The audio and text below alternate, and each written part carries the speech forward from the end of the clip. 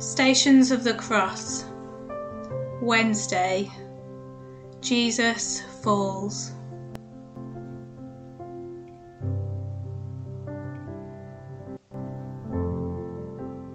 Isaiah 53 verses 4 to 6. Surely he took up our pain and bore our suffering, yet we considered him punished by God, stricken by him, and afflicted. But he was pierced for our transgressions, he was crushed for our iniquities. The punishment that brought us peace was on him, and by his wounds we are healed. We all, like sheep, have gone astray. Each of us has turned to our own way, and the Lord has laid on him the iniquity of us all. Jesus is slowly struggling up to Calvary, with a crowd of both supporters and critics watching every step he takes. He lifts his head a little to see the end, and it is within sight. He's sure he can make it, and then he falls. Devastating. We can have the best of intentions, and then life just trips us up. The body has its limits, and the rugged cross gets heavier by the second. Part of you wants to surrender, part of you wants to fight. It takes courage to move forward, but as Christians we must hold on to hope. If we give up, we have failed to walk with Jesus, and right now he needs us. If you've gone through something really big, really life-altering, you may have reached the point where there is nothing left but prayer. No one wishes for these circumstances, but those who have navigated the pounding waves of distress and grief often can look back with gratitude at the inner changes that have taken place.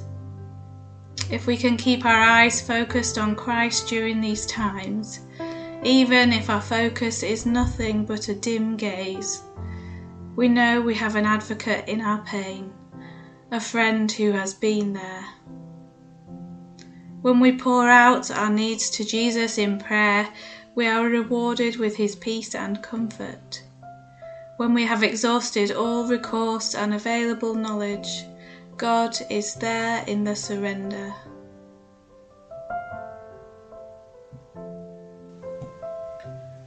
Encountering Jesus. Even in the midst of his own pain and suffering, Jesus is not thinking of himself. From the start, he has been God-centered, other-centered. Jesus is many things: the Son of Man, the son of a carpenter, a rabbi, a teacher. He is also a prophet, and warned others about the repercussions that will follow if we live our lives as if God were not present. God is ever present with us. Do we live our lives as if God were present in the here and now? Or do we act as if God isn't important? Imagine the face of Jesus as he makes his way to Calvary. Through your tears, look into his eyes. What do you see? What does his voice sound like? Is it strong, or is he struggling to speak? When he speaks, how do you interpret his words? Do they shock you? Scare you?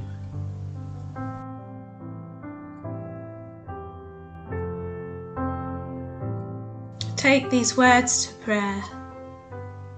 Jesus came to Galilee proclaiming the good news of God and saying, "The time is fulfilled, and the kingdom of God has come near. Repent and believe in the good news."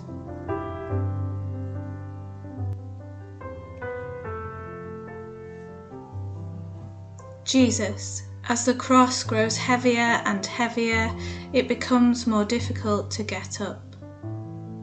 But you continue to struggle and try until you're up and walking again. You don't give up. Sometimes I think I should know more than I do. I become impatient with myself and find it hard to believe in myself when I fail. It is easy to despair over small things, and sometimes I do. Help me when things seem difficult for me. Even when it's hard, help me to get up and keep trying as you did. Help me to do my best without comparing myself with others. Amen.